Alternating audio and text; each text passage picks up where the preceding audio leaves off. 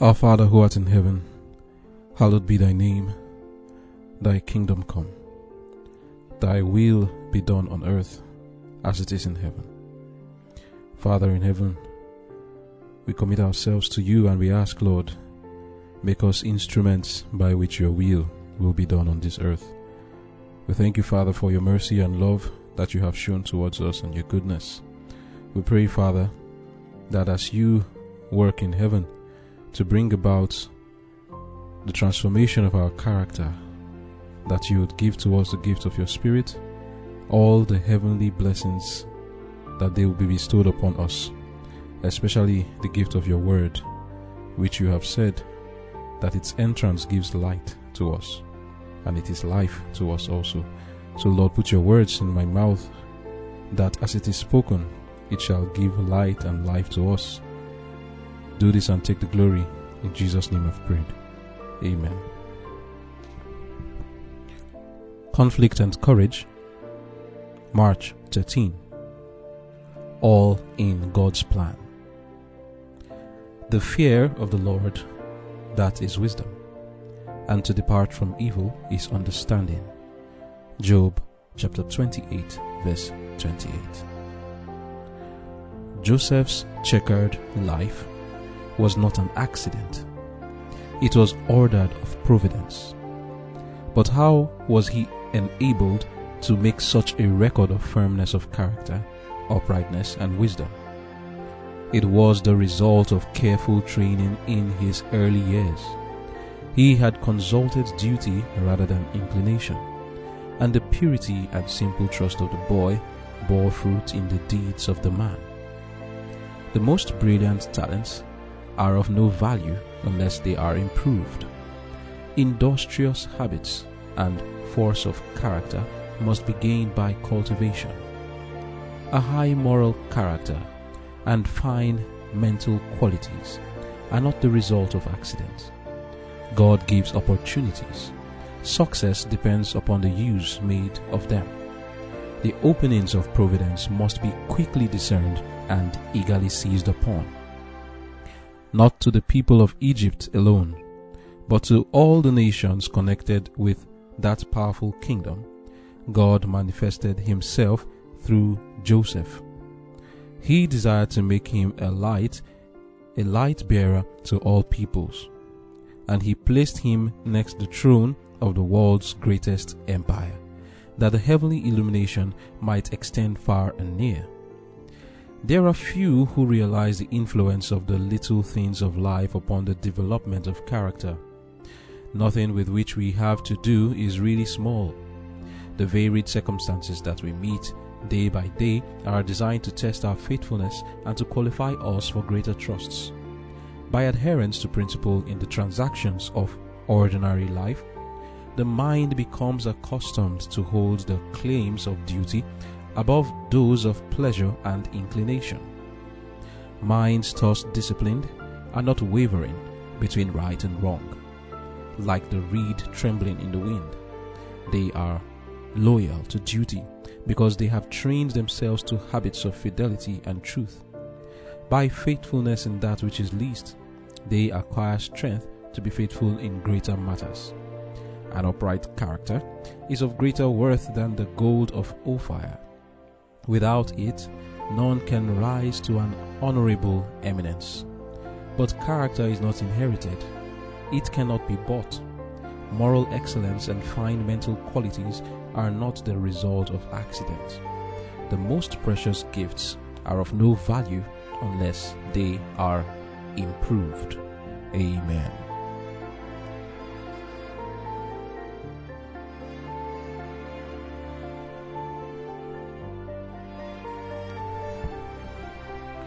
The title of our devotion for today is All in God's Plan. The key text is taken from the book of Job chapter 28 verse 28, which says, "The fear of the Lord, that is wisdom, and to depart from evil is understanding," which is something we should indeed have in mind. This particular text has been a source of help to me in times of temptation. If you are tempted to do something that is wrong, when you remember that the fear of the Lord is wisdom and to depart from evil shows that you have understanding. Then it can help to curb the excesses or to give you power to turn away from temptation and do what is right. All in God's plan. If we will give ourselves over to God, doing as I have been saying since, which is ensure that you are keeping God's commandments, then eventually everything that happens to you will be things that are all in God's plan. Be it like in the case of Joseph, or in your case, whatever you do that is right in keeping the commandments of God, wherever you are and the consequences of doing that, it is all in God's plan. And your life will be a checkered life like that of Joseph, and you will feel fulfilled. Know that you are fulfilled because your life is all according to God's plan. But it is not everybody's life that is according to God's plan. God's plan is for the character of Christ to be revealed in all of us, that we may grow into the image of our Lord and Savior, Jesus Christ. People talk about predestination as though God is the one who chooses who goes to heaven and who goes to hell, and it is his fault if some people are not making it. But that actually is not the case. When we look at the book of Romans chapter 8, we have seen this before in other devotions. When we look at Romans chapter 8, reading from verse 29, it says, "For whom he," that's God, "did foreknow, he also did predestinate to be conformed to the image of his Son, that he might be the firstborn among many brethren. Moreover, whom he did predestinate, them he also called, and whom he called, them he also justified, and whom he justified, them he also glorified." It is God's intention that you and I should be predestined. He has done that already, predestined us. And it is his intention that that plan he has should be carried out in our lives, that we should be justified, sanctified, and as we read from Romans 8 verse 29, conformed to the image of his Son. What does that mean? That we should have the fullness of Christ in us.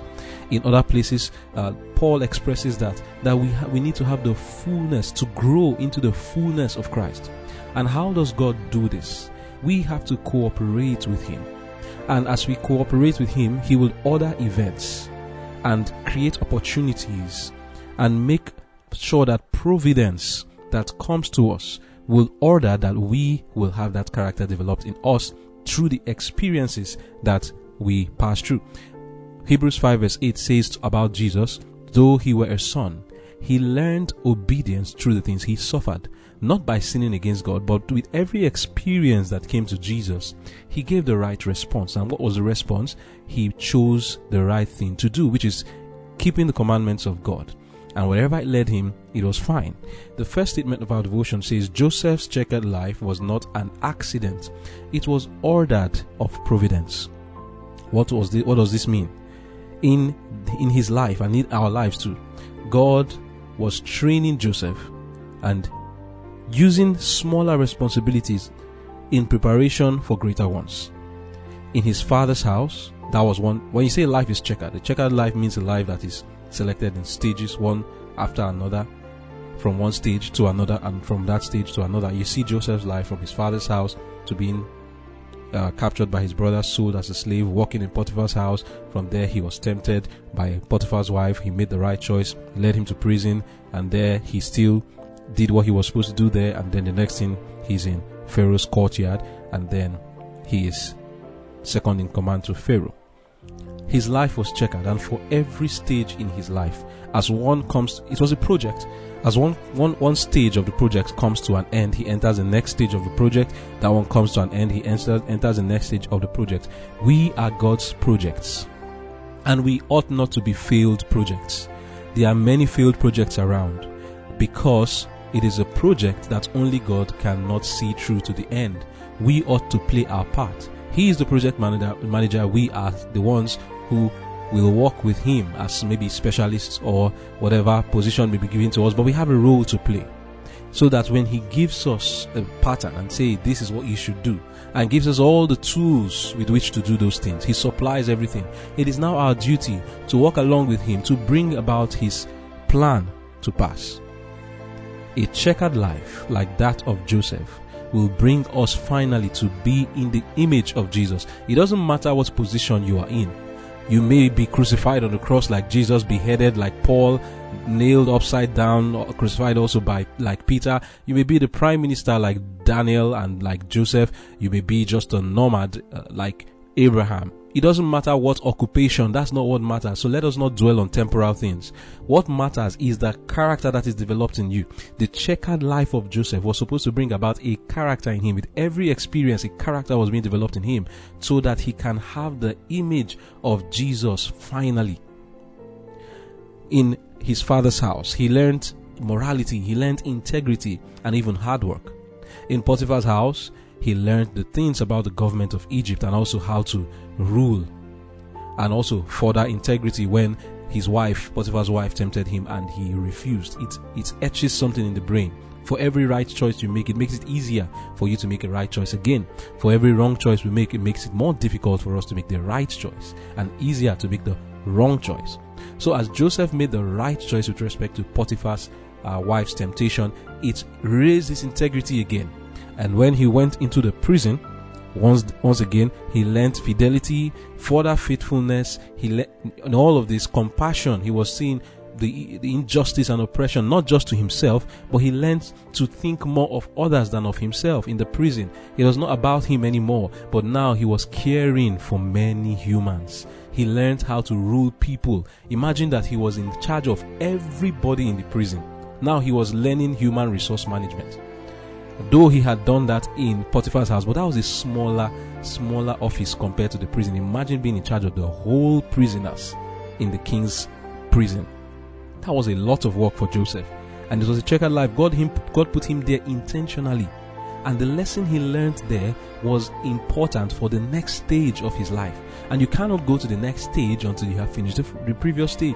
Joseph, in his father's house, he finished the previous stage. It was ordered by Providence, so that he should be sold as a slave.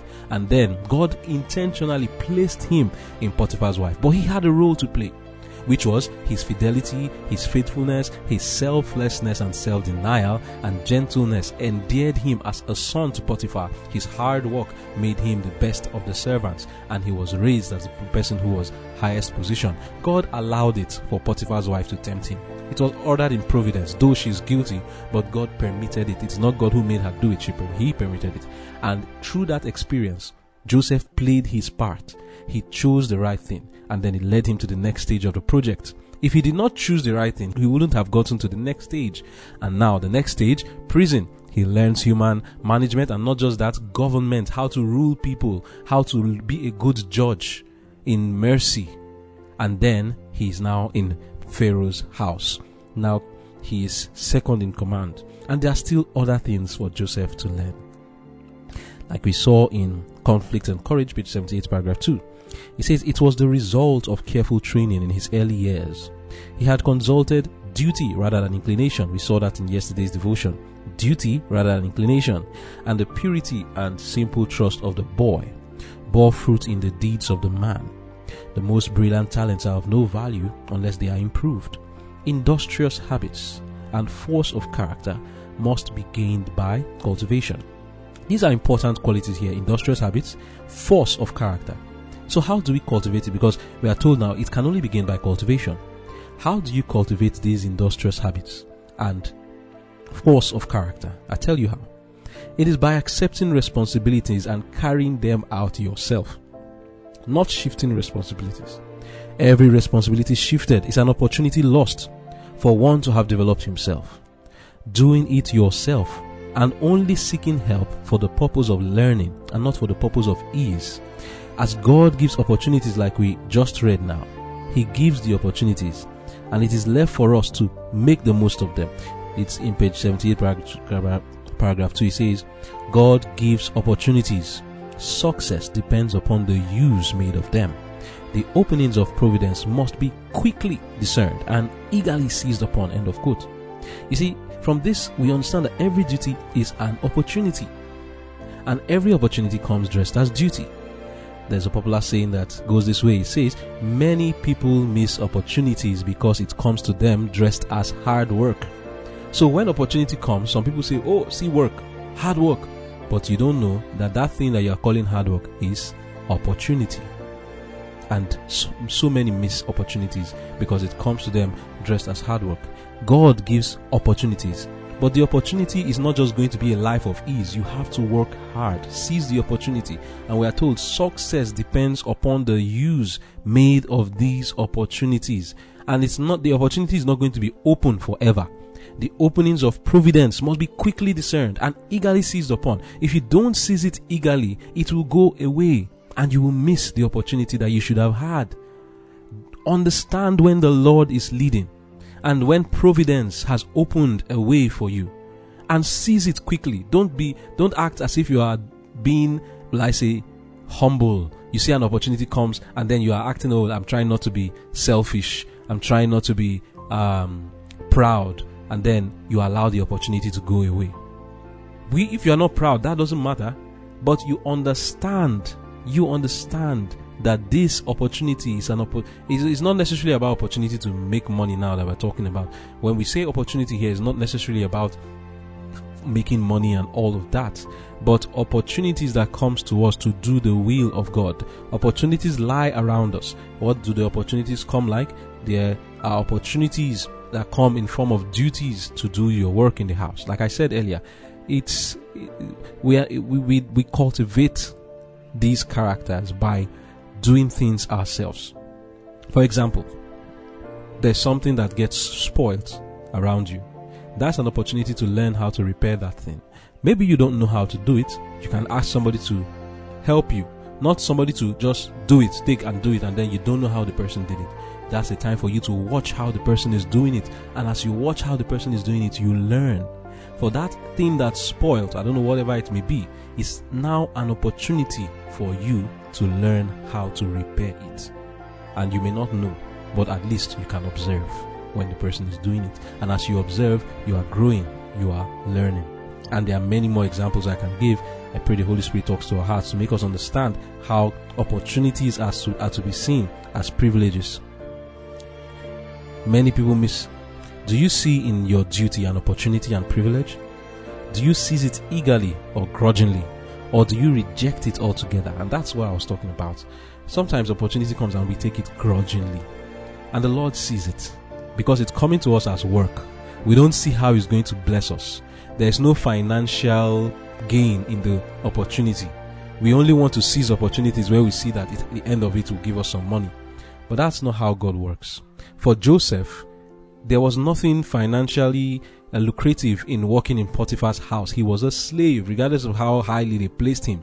In prison, place him ever so high, and he was placed in the highest position to the point that the head of the prison knew nothing about what was going on there. Joseph was in charge, but yet Joseph was still a prisoner. So much so that he had not even shaved in a very long time. When Pharaoh brought him out of the prison, that was when the Bible said that was when he went to clean up himself, to shave.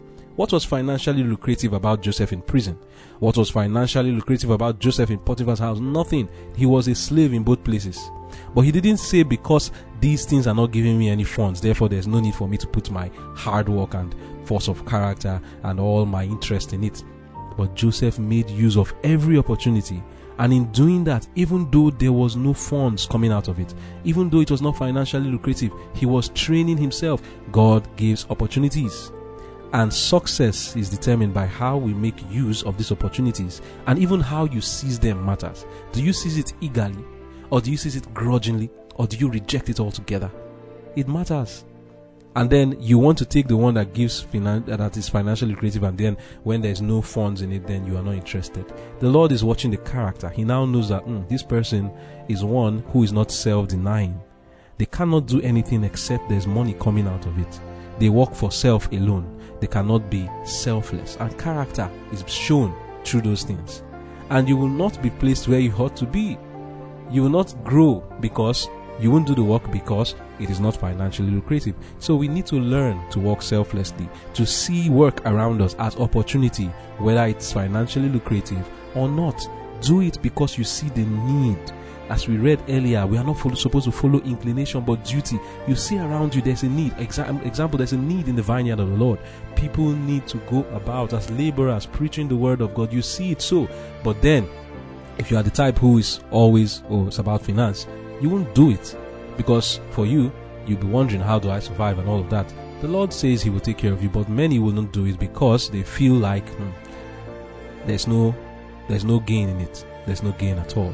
But then, like the disciples, they left all they had to do the work because they saw the need. Do you see the need? Or are you following your inclination?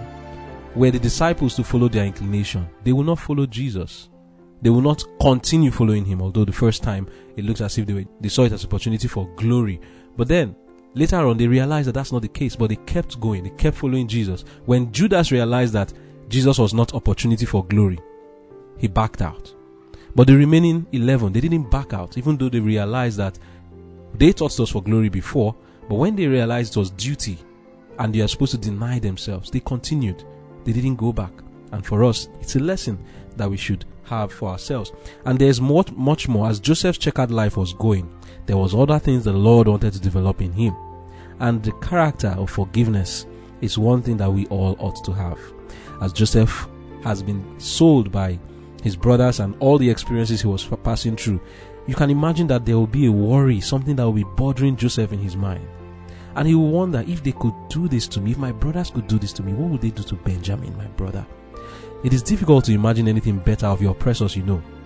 The last Joseph knew of his brothers was only cruelty and wickedness, and he could only function based on what he knows and not what he does not know. He can imagine the worst. What will they tell my dad and my mom? That is his stepmother Leah. What will they do to Benjamin if they did this to me? These were thoughts in Joseph's mind. Now that famine that was seen in Pharaoh's dream had finally come. The brothers of Joseph now had to come to Egypt to buy food. And in coming to Egypt, they met who? Their brother Joseph. But because of the way Joseph was dressed, they couldn't recognize him. One can only imagine Joseph's reaction on seeing his brothers. He sees Simeon and Levi, the two who slew a whole city. Immediately he remembers his experience at Dothan. Dothan, that place where their deep cruelty was seen, where the brothers were clamoring to kill him and they threw him into that pit. And he remembers all those experiences. There is no one who will pass through this and you won't have adrenaline pumping in your chest as he saw these 10 men. As he saw these 10 men. And the 11th one was not there. And who is that? Benjamin. He does not see Benjamin among them and wonders if they have killed or sold Benjamin also. The last he knows about them, they were hell-bent on ensuring they secured a birthright for themselves, insomuch that they were prepared to kill him had it not been for Judah who spoke to their hearts. Based on his knowledge of them, these are liars, deceivers, adulterers of a strange kind, haters of God, men who have no backbone, weak as water like Reuben, idolaters, men filled with jealousy and envy so deep that they would not stop at anything to get what they want. What will Joseph do? This is a test, another part of the checkered life of Joseph. It was in God's plan that his brothers should meet him again. What will Joseph do now? He's entering another part of his checkered life in God's plan. Genesis 42 verse 7. Joseph ruffles their feathers. That's what he does now in verse 7. But he had intentions. He wanted to know, where is my brother Benjamin? What have they done to my father? And Joseph saw his brethren and he knew them, but he made himself strange unto them and spoke roughly unto them. And he said unto them, Whence come ye? And they said, From the land of Canaan to buy food. And Joseph knew his brethren, but they knew him not. Now, if you read the story, 3 times Joseph accuses them of being spies. But then, the kind of reply he's expecting, he's not getting it. The brothers are polite. They're kind in speech. They even refer to a certain Joseph when they who they sold. Joseph, being unable to bear the whole ordeal, moves away and weeps. He remembers all his suffering and pain, and before him are those who were the cause of it all. He couldn't bear it anymore. In verse 9 it says, And Joseph remembered the dreams which he dreamed of them, and said unto them, You are spies, to see the nakedness of the land you are come. And they said unto him, Nay, my Lord, but to buy food are thy servants come. Do you see those words, Lord and servant? Do you remember the last time we saw it with Jacob and Esau? When Jacob finally had changed, he came to his brother and called him my Lord. And he said, I am thy servant. Something has changed about his brothers. and they are not as rough as they used to be. And they are addressing Joseph, even though they don't know it's their younger brother. But at least the fact that they could talk so politely is a different thing. And they explained to him in verse 11, "We are all one man's son. We are true men. Thy servants are no spies." Joseph then told them in verse 15, "Hereby you shall be proved by the life of Pharaoh, you shall not go forth hence, except your youngest brother come hither." They had already explained to him that they had a younger brother. And then he said, "Send one of you, and let him fetch your brother, and you shall be kept in prison, that your words may be proved, whether there be any truth in you, or else by the life of Pharaoh, surely you are spies." This is the third time he's accusing them of being spies. And he put them all together into word. 3 days. I wonder what was going on in Joseph's mind. 3 days his brothers are in prison. And Joseph said unto them, the third day, "This do and live, for I fear God.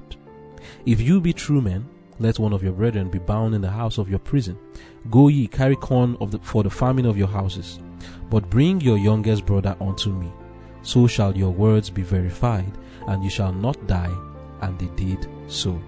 And they said one to another, "We are verily guilty concerning our brother, in that we saw the anguish of his soul when he besought us, and we would not hear. Therefore is this distress come upon us."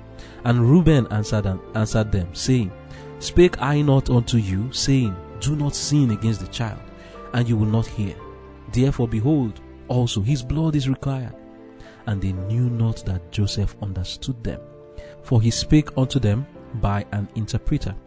And he turned himself about from them and wept, and returned to them again and communed with them, and took from them Simeon, and bound him before their eyes. Wow. And by this time, what will they think? Of all people to take Simeon, surely God is against us. And he heard them say it. For them to have been saying this here, you can imagine the torment they have been living in for over 10 years this while. Since Joseph was sold, you can tell that any evil thing that happens to them, they will remember Joseph and say, "The Lord has remembered me. This is happening to me because of what we did, or what I did to my brother." And now, here in Egypt, they are remembering the situation again, and before their eyes, the most guilty of all of them, Simeon, is taken away from them. Detaining Simeon was a judgment on him. He was forefront in the plan to execute Joseph. He needed to be detained so he does not go and get forces to fight again. Maybe that's what was in Joseph's mind. For all Joseph cared, who knows what Simeon could orchestrate again. This was a man who led the slaying of a whole city, and could even entertain the thought of killing his own stepbrother, and could actually execute it if he was left alone. This was another Cain here. Him being separated from the brothers, Joseph would imagine there could be hope for some sanity and peace. The brothers get home and they tell Jacob the story, and Jacob laments again. He says, "Oh, Joseph is gone. Simeon is gone. What will I do?"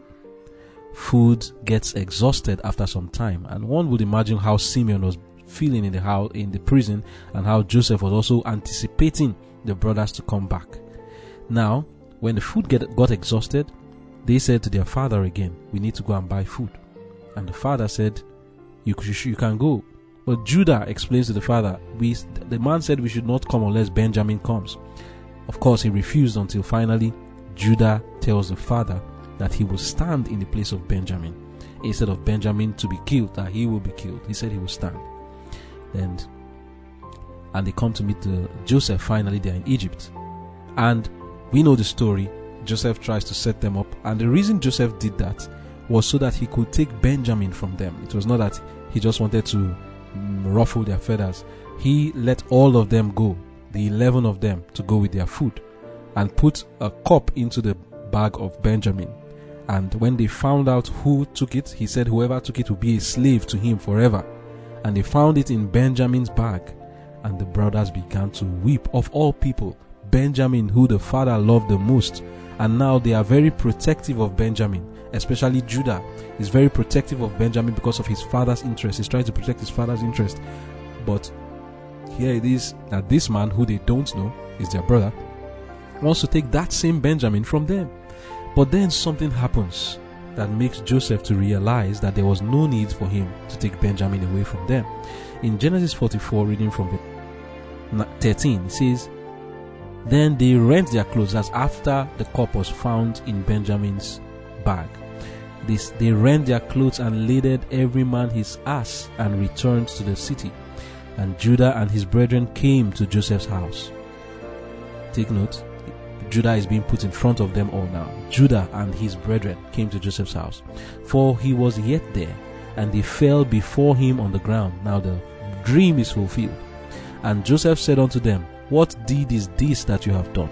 Wot ye not that such a man as I can certainly divine? And Judah said, What shall we say unto my Lord? What shall we speak? Or how shall we clear ourselves? God hath found out the iniquity of thy servants. That statement, God has found out the iniquity of thy servants. That was a powerful statement by Judah there.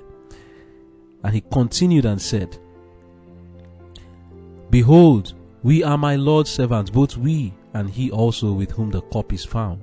And he said, God forbid that I should do so. But the man in whose hand the cup is found, he shall be my servant. And as for you, get you up in peace unto your father. Then Judah came near to him and said, O my Lord. Take note of these words again. My Lord, thy servant, my Lord, thy servant. For Jacob to be confirmed with that birthright, you see that he had to humble himself. He also had to call Esau my Lord and see himself as a servant to Esau. Here is Judah. Judah is going to be the one also who will get that inheritance, the birthright. And you see his humility once again. And he is talking to Joseph and saying, My Lord, although not him alone, even the other brothers did the same thing. But you see him as the leader of his brothers. And he said, O my Lord, let thy servant, I pray thee, speak a word in my Lord's ears. And let not thy anger burn against thy servant, for thou art even as Pharaoh. My Lord asked his servant, saying, Have ye a father or a brother? And we said unto my Lord, We have a father, an old man, and a child of his old age, a little one, and his brother is dead, and he alone is left of his mother, and his father loveth him. And thou sayest unto thy servant, Bring him down unto me, that I may set mine eyes upon him. And we said unto my Lord, The lad cannot leave his father, for if he should leave his father would die. And thou said unto thy servant, Except your youngest brother come down with you, you shall see my face no more. And it came to pass, when we came up unto thy servant, my father, we told him the words of my Lord. And our father said, Go again and buy us a little food. And we said, We cannot go down. If our youngest brother be with us, then we will go down. For we may not see the man's face, except our youngest brother be with us. And thy servant, my father, said unto us, You know that my wife bare me 2 sons, and the one went out from me. And I said, Surely he is torn in pieces, and I saw him not since. And if you take this also from me, and mischief befall him, ye shall bring down my grey hairs with sorrow to the grave.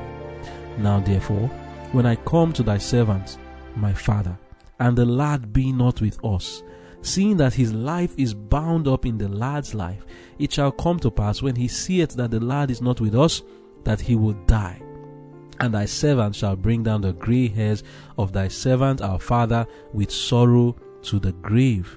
For thy servant became surety for the lad unto my father, saying, If I bring him not unto thee, then I shall bear the blame to my father forever. Now therefore, I pray thee, let thy servant abide instead of the lad, a bondman to my Lord, and let the lad go up with his brethren. For how shall I go up to my father, and the lad be not with me, lest peradventure I see the evil that shall come on my father? And this was the end of Judah's statement. Only a heart filled with darkness will not be softened and listen to this touching plea of Judah. Even a heart of stone will be softened. Every time I read this part of the story between Joseph and his brothers and Judah's plea, tears well up in my eyes. You see, Judah showed himself to be a leader indeed, not as a fighter, but one who was going to put himself to die for his own brother. He was ready to take Benjamin's place, and whatever was going to befall him, whether it is death or imprisonment, Judah was ready for it, and he had given himself over for that purpose. You see that this man, something had happened to him all this while. He had transformed. And as for Joseph, this stage of the project of Joseph's life that the Lord was doing for him, it had come to its height. This was a great temptation for him, seeing the men who were wicked enough to do the evil to him. Now, as he hears this plea, the Bible says in Genesis 45 verse 1, Then Joseph could not refrain himself before all them that stood by him, and he cried, Cause every man to go out from me. and there stood no man with him, while Joseph made himself known unto his brethren. And he wept aloud, and the Egyptians and the house of Pharaoh heard. And Joseph said unto his brethren, I'm sure as he's weeping, they are wondering, why is this man crying? What happened just now? The man is crying. And as they are wondering why this man is weeping, it's a strange thing to them, and they are observing what's going on. And Joseph, of course, could not be recognized by them. Most likely he's dressed like the Egyptians, so they don't know that this is Joseph. And he's also grown, so they can't recognize him. And he begins to take off the things that make him unrecognizable to his brothers. And the next thing they hear is a shock to them. Genesis 45 verse 3. And Joseph said unto his brethren, I am Joseph. Doth my father yet live? And his brethren could not answer him, for they were troubled at his presence. And Joseph said unto his brethren, Come near to me, I pray you.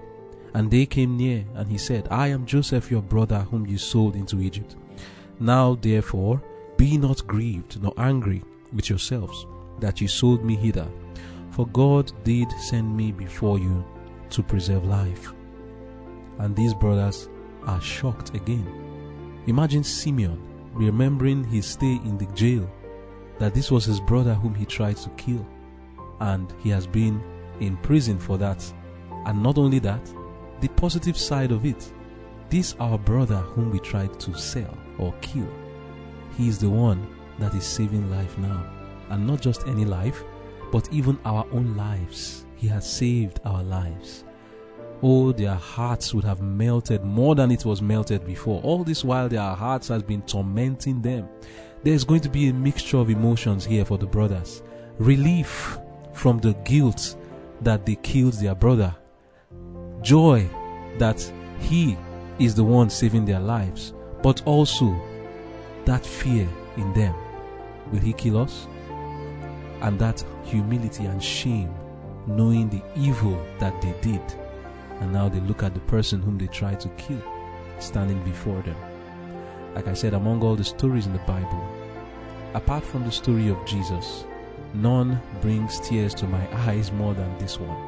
There's no time I read this story, hear Judas' plea, and see Joseph's reaction without it evoking emotions from me. But then, God did not tell us this story only for it to evoke emotions in us. There are important lessons to learn from here. You see, we are looking at this devotion titled, All in God's Plan. And the first statement we read was Joseph's checkered life was ordered by Providence. Like when you look at a chessboard, for example, that's a checkered board, white and black patches, and it's different from one stage to another, good, bad. All of it was ordered by God. And our own staged and checkered life too is ordered by God for us to learn lessons. What lessons do we learn from here? Look at the way Joseph forgave his oppressors. Do you have people who have oppressed you? What have they done to you? Perhaps somebody betrayed you. The lesson that God wants us to learn is that when such things happen, God is planning it. Not that He made the person to do that to you, but He allowed it in providence. And remember that we are to seize the opportunity. What's the opportunity for now? This is an opportunity for me to show mercy, for me to forgive, for me to develop the character of God that is called compassion and pity for sinners. And Joseph now, in this other stage of his life, he learns that lesson even deeper. Not that he hasn't learned it before, but this is a high test. You know, there's so much someone can forgive. And this is the height of it for Joseph. And he still passed his test. He forgave his brothers. But the lesson is, maybe you know someone, the last time you checked, they were evil people. You don't know what they are today. Let us give people a chance. Yes, we know the past. All we knew from the past is, for all we care, this is what they believed and this is how they behave. But you don't know whether they've changed. The only way you can know is to give them a chance. Joseph gave his brothers a chance, and they proved themselves. They were different. It's just the body that is the same. It's not the same people anymore. Their ideas are different. Judas' behavior, Reuben's statements when he was telling them, did I not tell you that we shouldn't sell our brother? And they also saying that surely this thing has happened to us and the Lord is requiring this of us. Even Judas saying the same thing, that our iniquity has found us. They knew. They were even looking forward to the fact that the Lord will even deal with them for what they had done. Their heart was not hard. It was soft. That person who you think that their heart is so hard, pray for them. Their hearts can be softened like Joseph's brothers. Also, we learned the lesson, like I said, that we should see all these offenses done to us as opportunities to learn the lesson of compassion and forgiveness, and also the lesson that we should follow duty and not inclination. Walk by faith and not by sight. If Joseph followed his inclination, he will lock up all his brothers. But he said, I fear God. I cannot lock you all up. You can go. The only reason Joseph did what he did was not to punish Simeon. Simeon was only kept back as a collateral, so that they will come back. At least let them come back. And the best person you could see among them to keep back was Simeon. And they did come back. And what he did in putting the cup in Benjamin's bag was not to set them up. He just wanted to take Benjamin out of them, because he wasn't still sure of who these men were. Whether they were oppressing Benjamin in the house, he does not know. Whether they had caged him somewhere and they just brought him to the place and said, make sure you keep quiet when we take you there. He didn't know that.